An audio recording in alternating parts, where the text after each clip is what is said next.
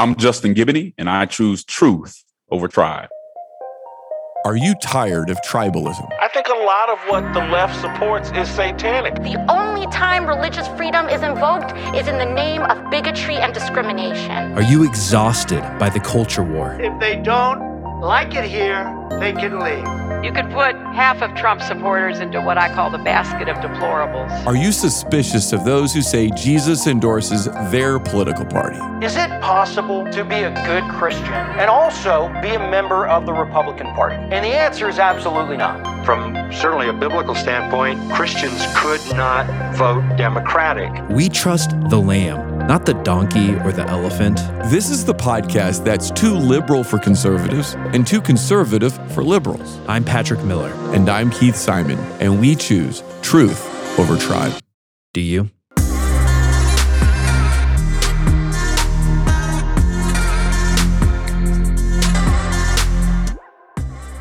Well, we are about to enter yet another presidential election season. And if you're anything like me, you're not super excited about it. We can already feel the temperature slowly rising in the room. And I think we're all wondering what's going to happen inside our churches and outside our churches, on the streets and in our communities. And so I thought one of the best things we could do was to, as we're entering into this, prepare our hearts and our minds for this upcoming season. Prepare our hearts and minds for the debates that are going to happen. Prepare our hearts and minds for the votes that we'll have to make.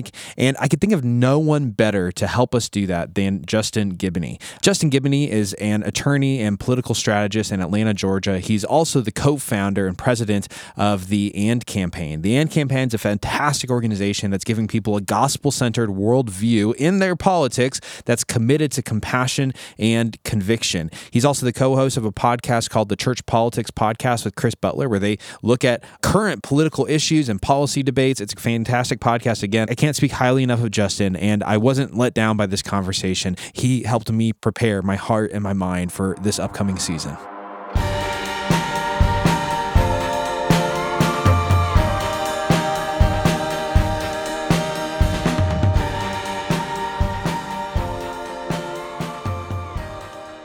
Justin, thanks so much for being on the show with us today.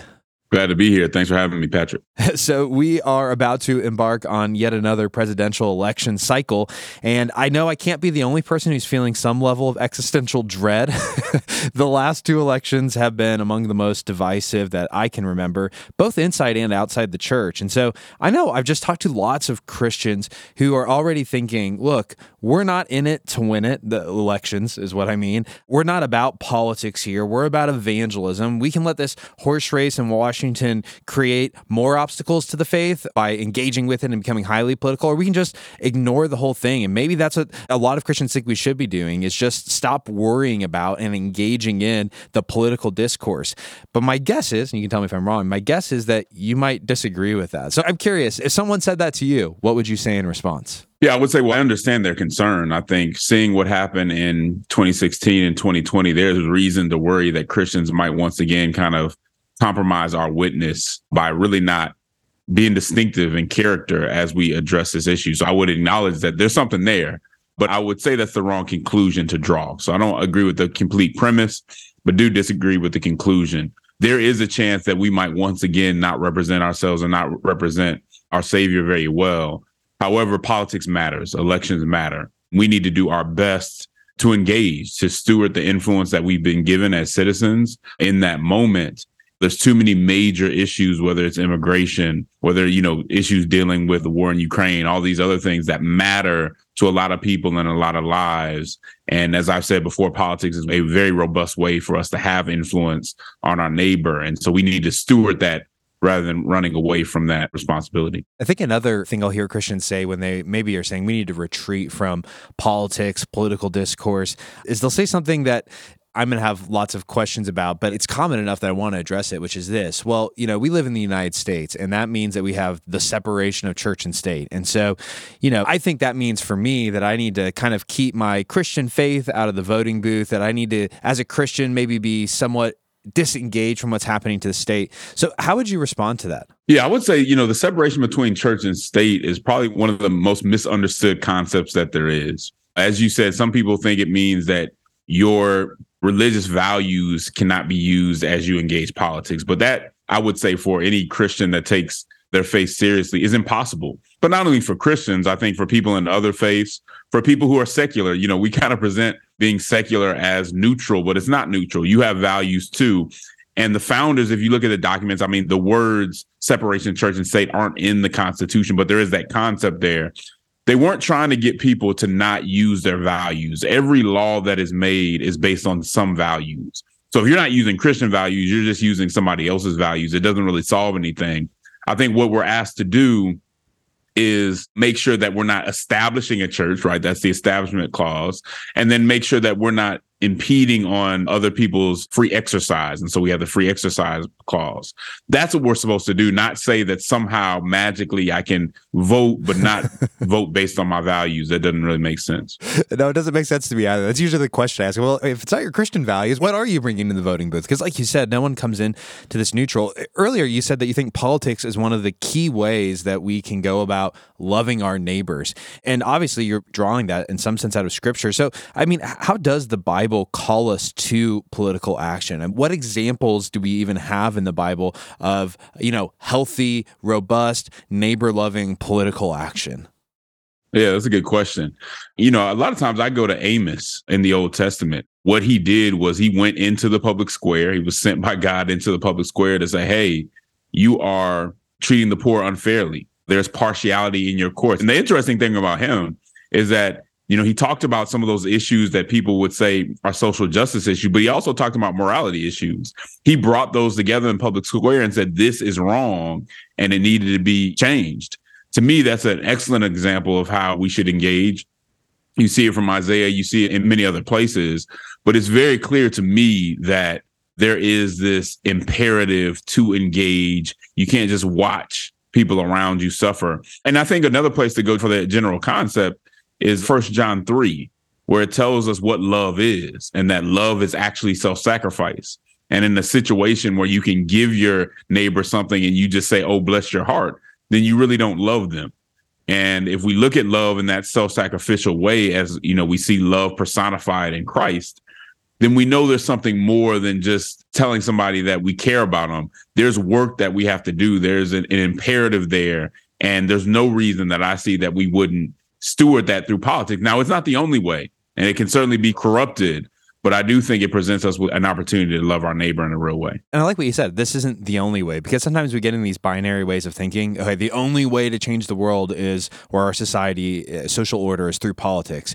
And the truth is that's a way that we change the world, an important way. But I also love what you're bringing up here, James and John, who tell people, look, if you say you love someone, but you're withholding from them the very thing that they need to live a whole, full life, that's not real love. It's something, but you can't call that love. And I think we need, especially in a society like our own, where we're able to vote, where we're able to participate in the political process, like you said, we have this responsibility to steward our citizenship for the common good, for the people around us.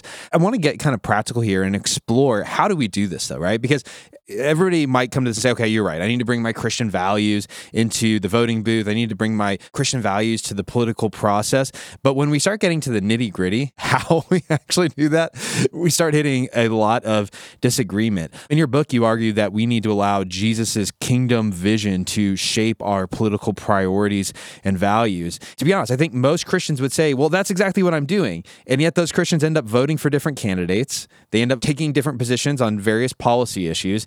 And so if we're all saying we're trying to live out kingdom values, why does that happen? Do some people just have it wrong? Well, I think some of that is okay. I don't think the Bible tells us what to think on every single issue, or even if we're taking care of the poor, it doesn't tell us exactly which policy is the best way to do that. So there is room for disagreement. There's room for Christians to vote for different candidates. What the AND campaign tries to provide is a framework. Because I do think while there's room for us to be different, there are some issues where we should be very close to being, the same in that regard. And so whether it's the sanctity of life, whether it's conversations about how we treat the poor, what that means to me is, we take the poor, for instance, it doesn't mean that we have to have the exact same economic policy. It does mean that the poor shouldn't be an afterthought. And we should sincerely, when we look at our economic policies and what we support, include them in that conversation and try to make sure that they're taken care of. That's what it means to me. So are there different ways to go about that? Sure. Are there ways that are outside of that framework? I would say so too. And so that's what I think of. I mean, making a sincere effort to really represent love and compassion in the public square, but also represent the truth. And, I think when we read the Bible, if we do it prayerfully and we do it in community, the Bible has a hermeneutic. And I think it does lead us to this framework that we should all have in common. So it seems like you're arguing, depending on the issue, depending on the policy, Christians may have more or less latitude in how they respond. There might be some areas where we have a very small amount of latitude. This is just kind of the right way to do things. In other areas, we're going to have a lot more latitude. We're going to have some disagreement. Could you give some examples of issues where you think Christians don't have much space for disagreement? And then I want to go to the other one and say, hey, let's give some examples of issues where we have a lot more latitude, where we're probably going to have some disagreement. Yeah, sure. I mean, I think one of them, as I said before, is the sanctity of life. Even with that, we may have different policies, but I think for a Christian to just disregard the unborn life or disregard the life of the mother, right? I do think that's problematic. I think that you run into some trouble there. The Bible is full of kind of unjust imprisonment too, right? So if I were to go into a space basically saying lock them up and really wasn't thoughtful about what our criminal justice system look like, I think in that space too, there's an area where you get into unbiblical territory if you're not concerned about how people are being treated, whether it's based on their race or class or any of those other issues. So we should be at least seeking the same thing on issues like that. What I kind of hear you repeating is that when it comes to the values or the things that we should care about, we should have a lot of agreement. We should be able to say, hey, we agree these are important issues. But in general, when it comes to the policies, how we try to land the plane and live it out in our life together, that's where we're going to start seeing more areas of disagreement. Well, one question I have on those areas of priorities or values that we have is, it seems to me that right now in our political discourse, we're not doing a great job of prioritizing our values. So I'm thinking about Augustine, and he talks about how sin comes from disordered loves. We love some things more than we should and some things less than we should, and that's what ends up creating sin. And I kind of wonder if there's something similar in our social order when we prioritize and we make a big deal out of things that should be smaller deals, like second order or third order deals, and we ignore primary concerns. We end up with a disordered society where there's injustice. And so I'm curious, like for you, I mean, how do you prioritize? These are the things that I really care about, and then these are the secondary things that I care about, but less about than those primary things. Do you do that? Are you prioritizing your values? Yeah, I think we have to do that. One of the things that I think about in that conversation is just human dignity. What are the issues that touch directly on someone's human dignity? And so you can see Christians throughout history, whether it was with abolition, Jim Crow, or even, again, the right to life conversation, really concentrating on those issues that say this touches directly on somebody's human dignity. And I think one of the biggest places that we kind of get disordered is kind of putting our own self-interest first. Something else that we do when we prioritize or have bad priorities is kind of let others decide that. I think there are a lot of Christians who allow their party or their ideological tribe to decide what issues are the most important, which ones they're going to get upset about. I mean, one thing we have to see, and there are a lot of good people that are more partisan than I would probably advise them to be. But one thing you see about a lot of tribal back and forth is there's always these kind of things that they know will get a kind of Pavlov dog response. If I say race or if I say this, you're automatically enraged. And when you let somebody control you in that way, you're not actually controlling your own priorities. And so one thing I advise Christians to do is be slow to let others make you excited one way or the other. Look at issues soberly. That doesn't mean you can't be passionate, but we have to make sure that we're not outsourcing our public witness and others are kind of deciding what our priorities should be and where we should put our resources instead of thinking it through for ourselves. We're recording this in June for the record, so I'm going to ask you to make a bit of a prediction here. And if it seems off, it might be because we're months in advance of this coming out. But do you think in this upcoming election, there's going to be some issues that are going to be top priorities that maybe for Christians should be secondary and tertiary things? And then I want to invert that and say, are there any issues that you're not going to hear a president talk about, but man, that's a really important issue that we should be discussing? I think one of the things that's going to play a big role in this is just a conversation about wokeness. And it's not to say that none of those issues are important. Some of them are important. Should they be driving the entire conversation? I'm not sure that they should be driving the entire conversation. I mean, we have a very serious issue when it comes to immigration. There may be some economy issues, recession issues that come up at that time. And then obviously there's the whole back and forth again when it comes to the abortion conversation.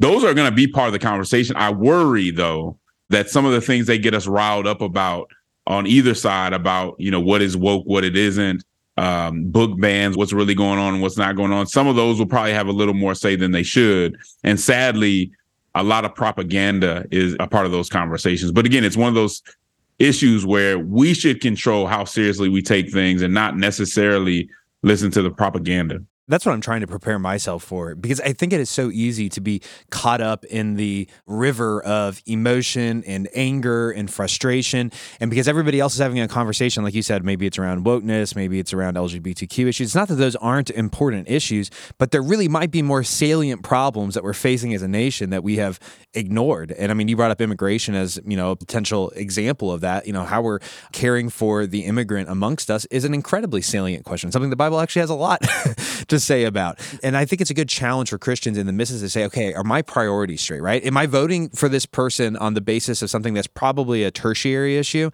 and ignoring those primary fundamental things that are sitting on the table? Are there any other big salient things that you think, hey, we should really be paying attention to this in the presidential election? I mean, there's a whole lot of them.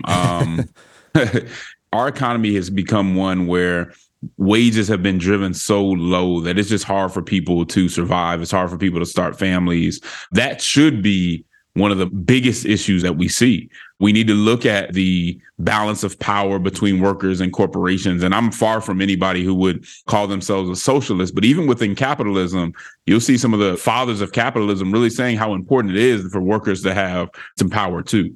I think that's a major issue when it comes to wages, when it comes to education. What does an education mean? Is it as valuable as it should be? When it comes to, people putting in a lot of money and putting in a lot of work and not really getting the same investment. Those are issues that people have to touch on because there's a lot of people struggling. And then housing, which is not necessarily as much of a national issue, I don't think. I think sometimes it's more a local issue, but there is a national component to it.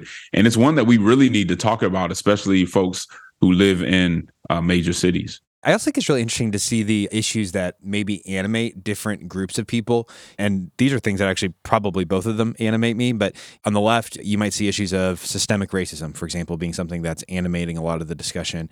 And on the right, we're also seeing a different form of systemic injustice, which is what's happening to men right now. Men are receiving 15% less bachelor's degrees. Their wages peaked. The average blue-collar workers' wages peaked in 1970. We have a huge number of men in their prime working age right now who are not working at the moment. And the right's very willing to say that's a systemic issue.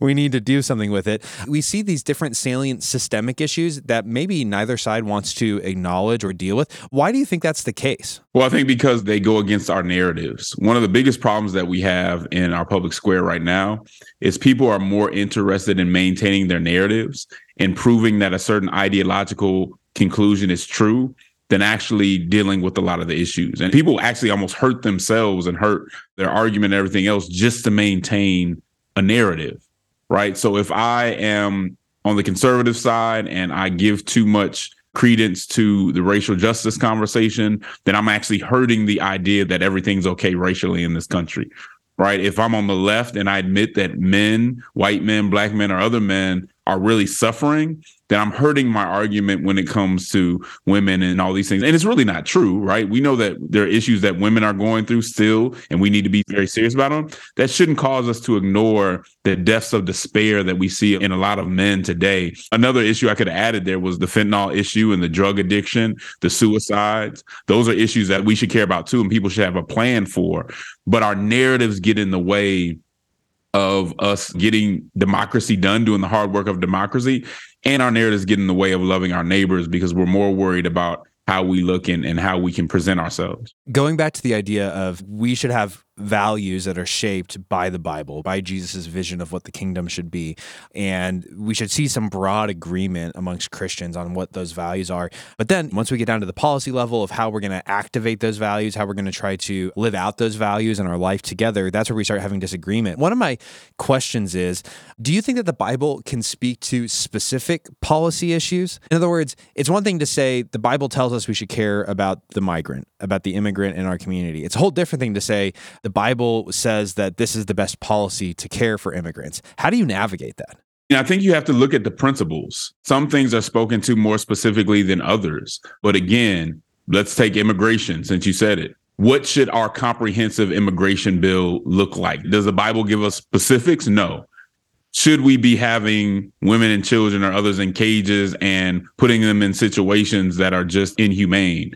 We should probably be able to say we need to, at all costs, try to avoid that. And so I think scripture, again, it's unfaithful to say it says things that it doesn't say. I even question people who say that the Bible says we have to be socialist or we have to be capitalist. As those two things have been manifest, are you sure the Bible is telling us that we really had to go to those spaces? Even if there's elements of one or the other that we see in the Bible, we have to be very careful about that. And I think it's really about making a good faith effort to uphold those principles and faithfully apply them, thoughtfully apply them to what's going on in our sphere of influence. So would you say that application is less a matter of I'm applying the biblical principle and more just a matter of practical wisdom? Like, I've developed an expertise in this topic. I've tried to understand the kinds of values around this topic that the Bible gives me. And now using that expertise and those values, I'm just trying to improvise what I think the best solution for this particular problem might be. Is that the path forward? I don't think those are mutually exclusive, though. I mean, I think applying the principles is important. I think what you're getting is that it doesn't get us all the way there. Mm-hmm. And so there is some observation and study that we have to do in addition to that in order to do it in the right way. So, yeah. Let me give you a crazy example of what I'm talking about. Ted Cruz, he wrote a tweet. He was tweeting about a law that passed in Uganda. The tweet will explain it. It says, "This Uganda law is horrific and wrong. Any law criminalizing homosexuality or imposing the death penalty for aggravated homosexuality is grotesque and an abomination.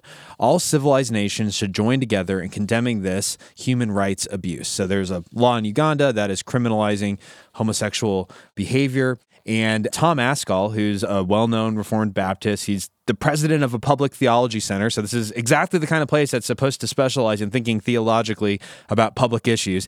He responded to Ted, and this is what he said. He said, "Tell it to God, Ted." And then he quotes from Leviticus, "If a man lies with a male as with a woman, both of them have committed an abomination. They shall surely be put to death. Their blood is upon them." Leviticus 20:13. Was this law God gave his old covenant people horrific and wrong? Ted responds to him, and this is what he says. "Pastor, I don't know you, but I honor your ministry. Your biblical analysis is in error. Jesus told us to render to Caesar the things that are Caesar's and to God's the things that are God's. We're talking about the laws of man, not Old Testament laws of God. Do you really believe that the U.S. government should execute every person who is gay? Leviticus also tells us, for anyone who curses his father or mother shall surely be put to death. Should the government execute every child who's disrespectful to his parent? That ignores grace and the New Testament. As our Savior taught us, let he who is without sin among you, let him cast a stone at her."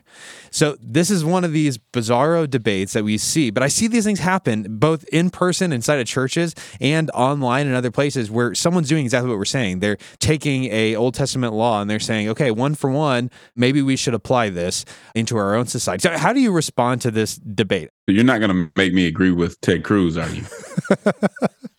I mean, I think that debate probably took up more time than it should have. Yes. I don't fault Ted Cruz for saying that this is a bad, that these laws are bad. I think I understand why he said that.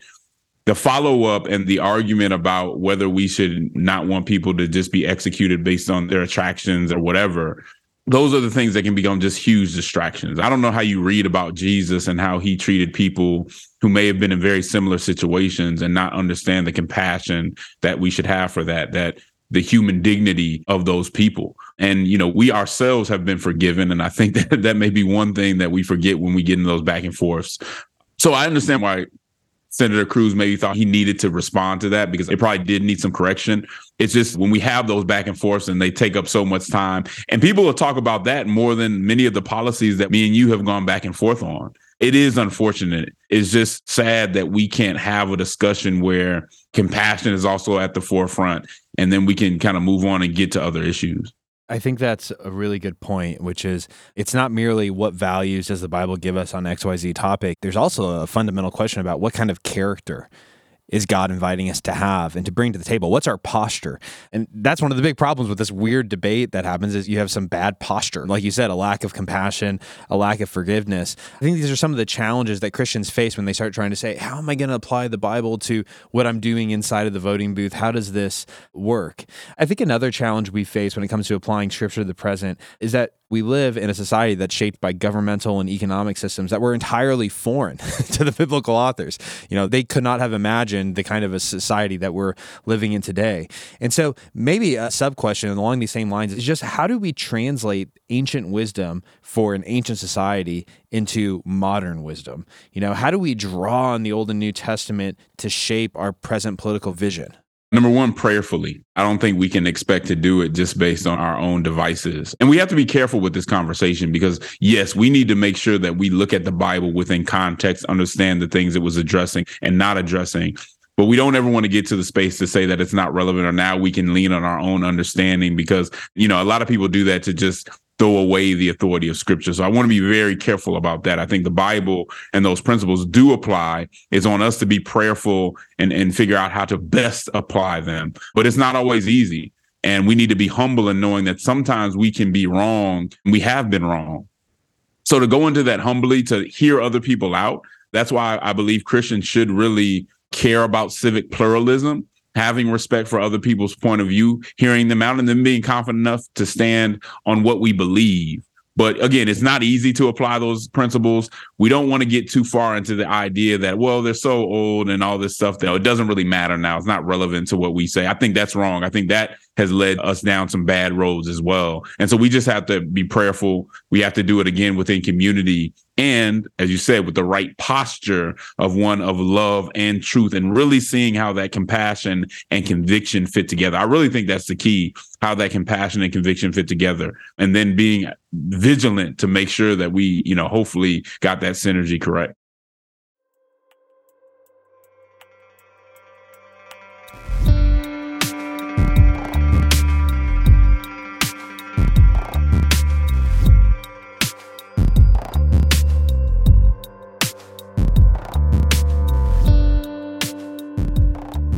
We'll get back to the episode in just a moment, but today I want to invite you to become a partner with us through giving. If you enjoy this podcast and God is using it to change your heart and make you more like Him, I hope that you will partner with us. If you've heard the stories of lives that have been changed, marriages that have been reconciled, church families that have been brought back together, that were divided by political tribalism, and you want to hear more stories like that, again, I hope you'll partner with us by giving. Of course, I wish we could pull off a podcast without any cost, but running these things can be expensive, and your partnership in ministry with us goes a long way towards making Truth Over Tribe sustainable in the long term. If you want to give, click the link in our show notes, or you can go to choosetruthovertribe.com/give. That's choosetruthovertribe.com/give. I hope you'll partner with us in this gospel-centered ministry to glorify Jesus by fighting tribalism in our churches, in our communities, and in our families.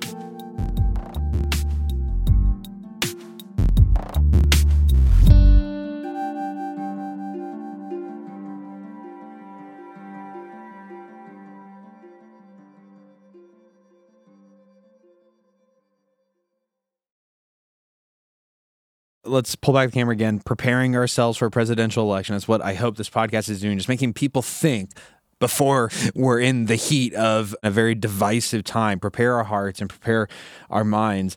Obviously, part of that's what we're already discussing. How do we think through what we value? How do we prioritize our values? How do we apply the Bible to our own social order and where we live in, kind of a modern age? But this takes me to a different issue that I think is also kind of thorny and hard to work around, and that's partisanship. Now, I might be wrong. You're a registered Democrat. Is that correct? Do I still have that right? That's correct. Well, you don't register in Georgia, but I usually get that ballot. That helps. So is there a case to be made for partisanship? I mean, just to be, full disclosure, I'm pretty independent. Missouri is exactly the same as Georgia. I don't have to register for a party to vote in a primary, so I've never had to register for a party. But I'm curious, do you think there's a place for partisanship in Christian political identity? I think there's a case for engagement in partisan politics. I think there can be a practical benefit to engaging partisan politics. We've always had two parties. And so depending where you're at strategically, it can be helpful. I take partisanship as something a little bit different, almost as I take party loyalty. Can a Christian be concerned about party loyalty? I question how concerned about party loyalty we can be. Does that mean that we support the party when they're wrong? Does that mean that we support our leaders when they have bad behavior? What exactly does that loyalty mean? And I think we need to be very careful in how we get into that. The other thing I would say is that a Christian cannot afford to have their identity in a party. So when you say, Justin, are you a Democrat? I can say, yeah, but I could care less about the party, really. I mean, I could vote for a Democrat or Republican at any time. To me, it's a tool. And so you could sit here and you could really criticize the Democrats or my favorite Democrat politician, and I really wouldn't care because that's not my identity. I might disagree with you, but I don't feel like you attacked me.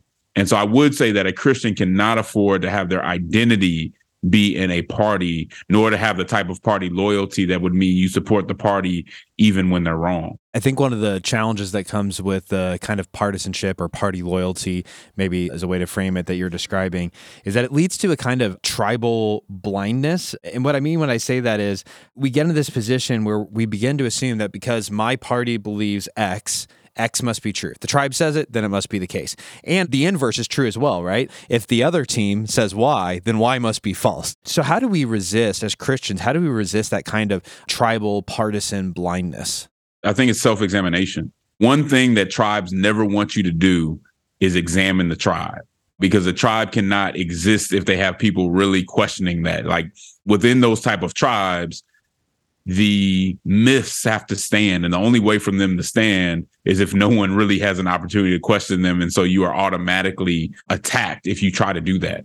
Christians can't afford not to. If we look throughout history, that type of groupthink, not really thinking deeply through issues and just reacting, or what I call opposition politics, to where we're just wanting to do the opposite of what the other side is. And I would say even more than almost groupthink, that opposition-centered politics where we say if they did it, it must be wrong and I have to do the opposite, is leading us into some really, really bad places. If you read history, you'll see we always have to question what's going on. And guess what? My whole thing is if I question it and it's actually good, what are you worried about? Like, there's nothing to worry about questioning your party if your party is as great as you think they are.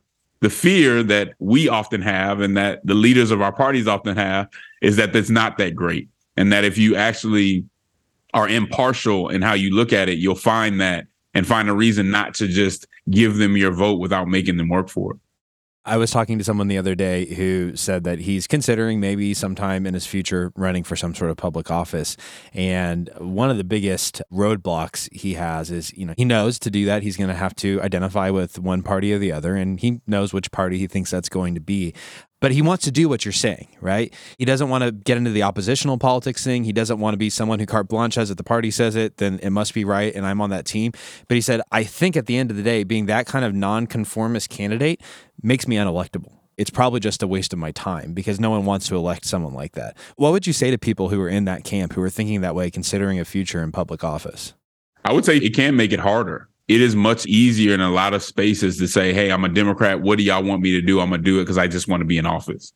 Or same on the Republican side. I wouldn't say that it's impossible. And one of the things the AND campaign is trying to do, along with others, is create an environment where Christians are open to voting for people in other parties and incentivizing people like your friend to run, whether it's a Democrat or Republican. And again, I would just do that as a tool. But Christians should be in a position where we're looking closely enough at the issues to say, I want to incentivize people who aren't just going to hold the party line, who aren't just going to outsource their views, who are thinking through these things and don't need to stand by any kind of ideological orthodoxy, but really are trying to get the solution right. I think one of the big challenges that he was thinking through, and it obviously depends on your state and your location, but he is in a state that consistently votes Republican, and so the real election is the primary.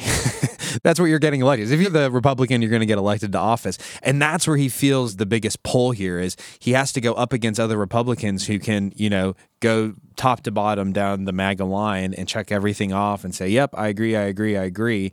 And he's not going to be able to do that.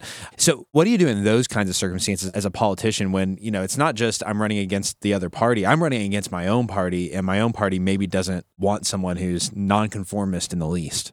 It's tough. I'm not going to sit here and say that there's a formula that I can just give you to get through that. It's very difficult.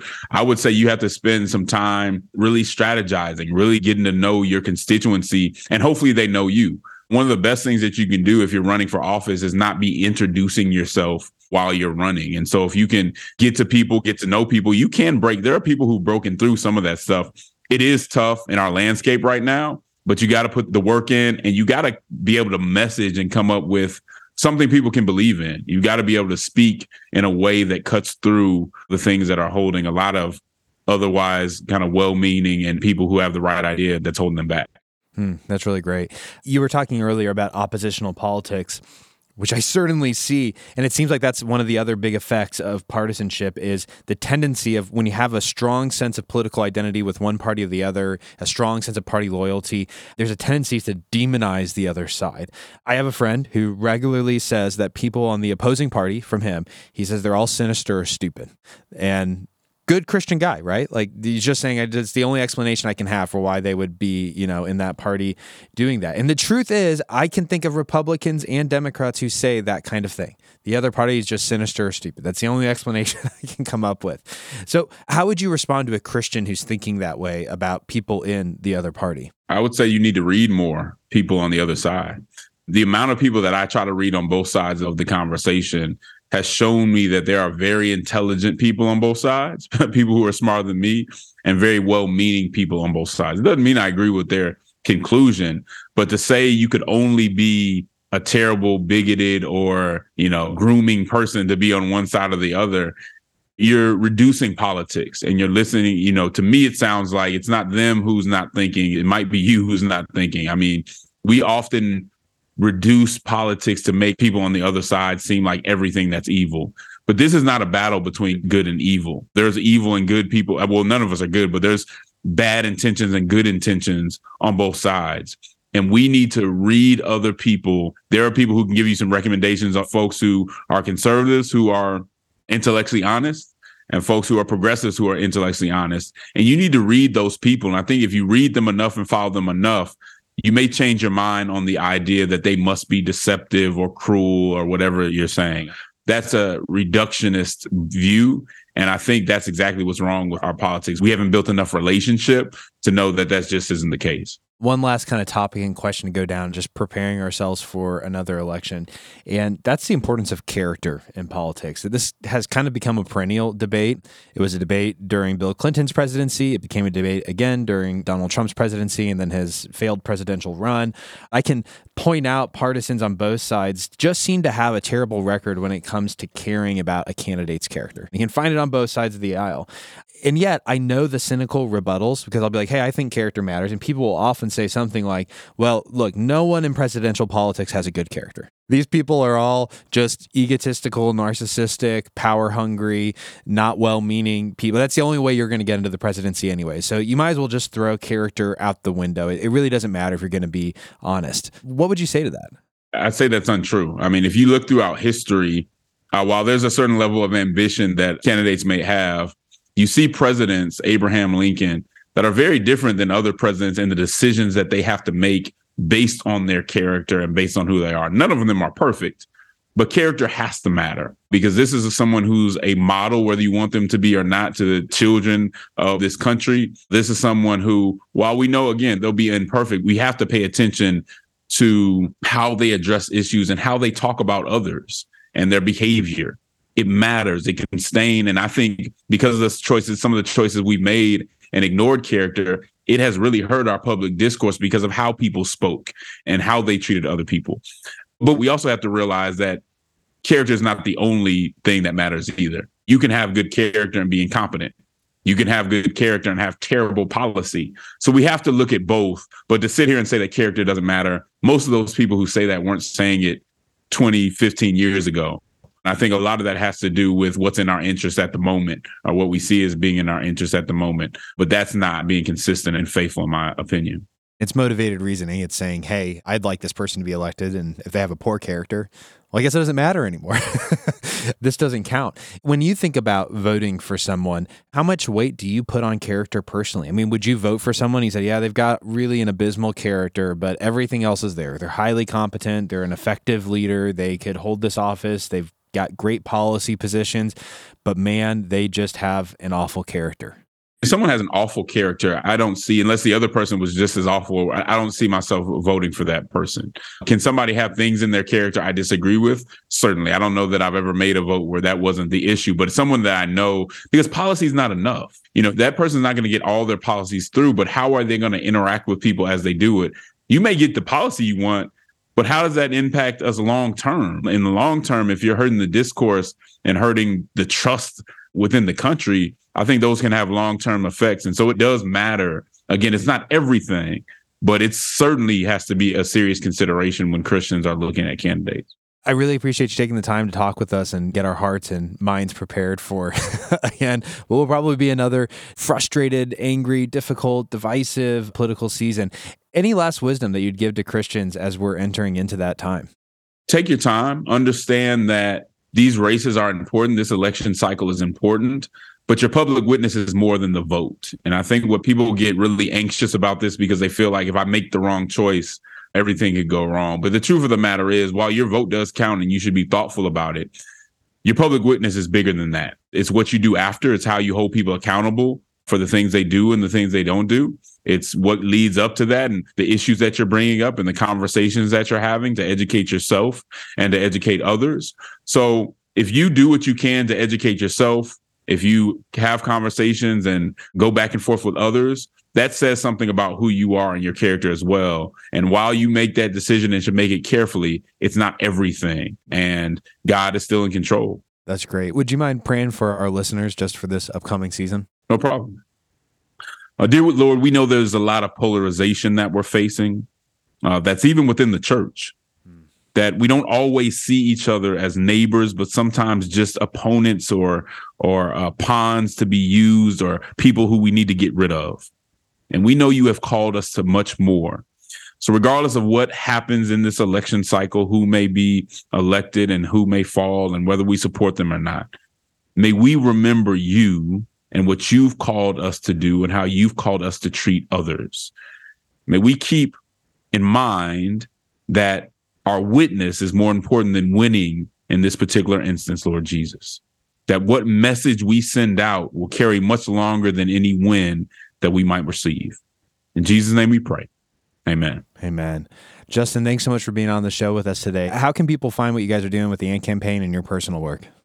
For sure. So obviously you can see us on social media at AND campaign, and that's on Instagram. That's also on Twitter. You can see us on YouTube, or you can go to our website, which is andcampaign.org. Awesome. Well, I'd encourage everyone to go check that out as you're preparing for this upcoming political season. You guys are doing great work, and I think it's an important guide for Christians who are trying to navigate this with wisdom and charity, compassion, and conviction. So thanks again for being on the show. Thanks for having me. Thanks for listening. If you found this podcast helpful, make sure to subscribe and leave a review. And make sure it's at least 5 stars. Stop. No, just be honest. Reviews help other people find us.